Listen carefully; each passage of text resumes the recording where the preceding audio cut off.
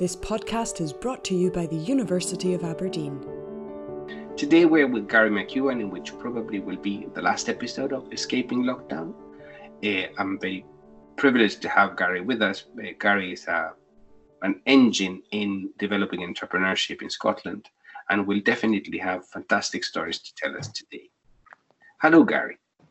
Good morning. How did you escape lockdown? Well, lockdown was a real struggle for me to get my head around.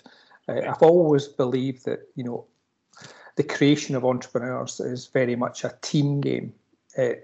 People sometimes think entrepreneurs like to work in complete isolation, when my experience is the very opposite. They actually live and feed off the energy from each other. And so the creation of centres of entrepreneurship is the very DNA of what Elevator has been doing. So the notion that we would have to disband effectively and work from remote locations, dealing with people in a remote manner, was completely against and everything we believed, which was about bringing people together to do these things. And so it wasn't a good day. It wasn't a good day. I hoped it wouldn't last too long. It's lasted longer than I ever hoped it would. But we've had to change and adapt to the needs of the entrepreneurial society in which we live. And so I think we've done that quite successfully, but it's taught us a lot. But, it would have been great if it didn't happen, let's just say.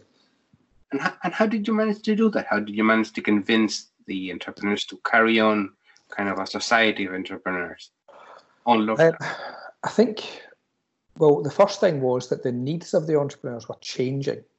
Our focus had been on how do we get more businesses to actually begin to trade? How do we get more of them to become significant businesses in the future? Whereas the demand was very different. The demand was, how can you help me not have my business go bust because of all of this? Yeah. So we knew that fewer people would begin businesses because they would just be probably battering down the hatches for a while. And so we knew that our advisory team would see less demand for startups and probably less demand for businesses growing unless they were in a very specific sector. Mm-hmm. And so our focus had to change into, okay, how can we actually help and guide people to get themselves through this and out of the other end of it? And so many, many things changed, but amongst them would be the notion that in an advisory kind of context, normally 90% of a conversation would be about the business and 10% about personal, kind of how they personally are getting through issues, whereas that was kind of turned on its head, and we were dealing with a lot of people whose mindset had changed and was in quite a poor place. Mm-hmm. And so it became about how do we keep people energized and give them practical understanding they need to get through this. So yeah, it was all topsy-turvy, but we've changed around and been more of a support to the business community as opposed to endeavouring to, help them to grow and or start. And do you have any kind of special story, without telling names, of course, some people that were kind of devastated, and how did you manage to bring them back on board? Well, the advisory teams, we have a variety of them who deal with different types of startups. So that there are literally dozens of them, all working from home, taking calls, phones ringing non-stop with people who are, don't know what to do next. But these range from, businesses that are quite carefully considering where they stand right now to, in complete honesty, Ignacio, people who are quite clearly borderline suicidal with the situation. So we've had a number of, instances across Scotland where people are genuinely at the end of their tether. But apart from anything else, we have to also support our advisory teams because they are fully qualified business advisors, but they are dealing with situations that they have never come across before. People who are, in a very kind of dark place because of the lockdown. So I think our role has been to try and give some sort of uplift to what is a very often depressing situation for, a new or just a gradually emerging startup business that has yet to gain the sort of the foothold in the market it needs. And the last thing it needed was a lockdown. And did it help for entrepreneurs to be in contact with one another. I guess it helps when you can kind of even share the load of the problem. Yeah, absolutely. One of our specialities, I think, is running accelerator programs. We decided very early on that these had to continue. And so we are currently running a student accelerator for the universities in Aberdeen and the ones in Dundee, including St Andrews.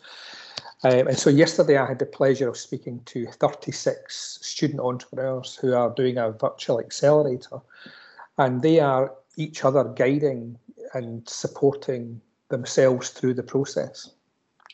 So in a positive way, they're being positively critical of each other's business models, and they're challenging each other. And so we've managed to still have that group interaction, which is crucially important. I think entrepreneurs can quite easily underestimate when they're going through a trial or a problem. They can imagine that they are the only person going through that. And the reality is we're all going through it. And it's, if you ever need a time when you need to talk to other entrepreneurs and share the load, it's right now. And so nobody's more aware of that than we are. So most students and entrepreneurs can contact Elevator directly?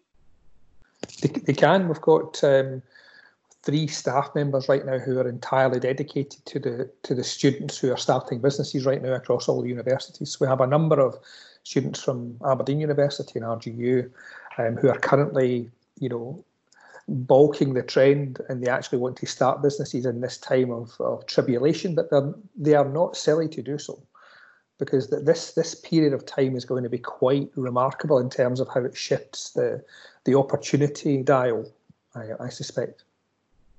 Yeah, well, talking to some of my students who have graduated recently, I find that they're really struggling to get a job. So perhaps the opportunity is there for them to start a business instead. Yeah, I mean, when I started, my first 2 or 3 businesses from leaving education were businesses that I started literally with nothing and mostly ended up with nothing. However, it was a learning experience. And now when I reflect on the lessons that I apply on a day-to-day basis, I recall some of the things that happened to me during those expeditions. So for a student to try something, to understand what it's like to try and go through a process of creation and selling and the satisfaction that comes, these are skills which are, if you are at a loose end, it's a great way to learn new skills in the meantime and maybe earn some more money as well. Okay, Gary, that's been fantastic advice. We have about 1 minute to go. Can you imagine how the world would look after lockdown? Yeah, it's. I remember when we closed up the office, I thought it might be for 2 weeks, and here we are, 4 months later or something. So we don't know what's round the corner. What my instinct as an entrepreneur tells me that it's at times of turbulence. It's at times when markets begin to change and shift, and lots of businesses will sadly fail. Lots of gaps will be left. Lots of new markets will open up. This should in reality be quite an exciting time for entrepreneurs. From our perspective, we see, a slow start. I think once furlough finishes, we might end up with a situation of many redundancies, sadly. And that, again, people will start to turn to self-employment. So I think the opportunities will be there, and many people will embark upon that. So from an Elevator perspective, we anticipate becoming quite busy. But we just hope that the economy returns back to some kind of normality as soon as possible for everyone's sake. Well, that's a great way to end this story. Thank you very much, Gary. You're very welcome.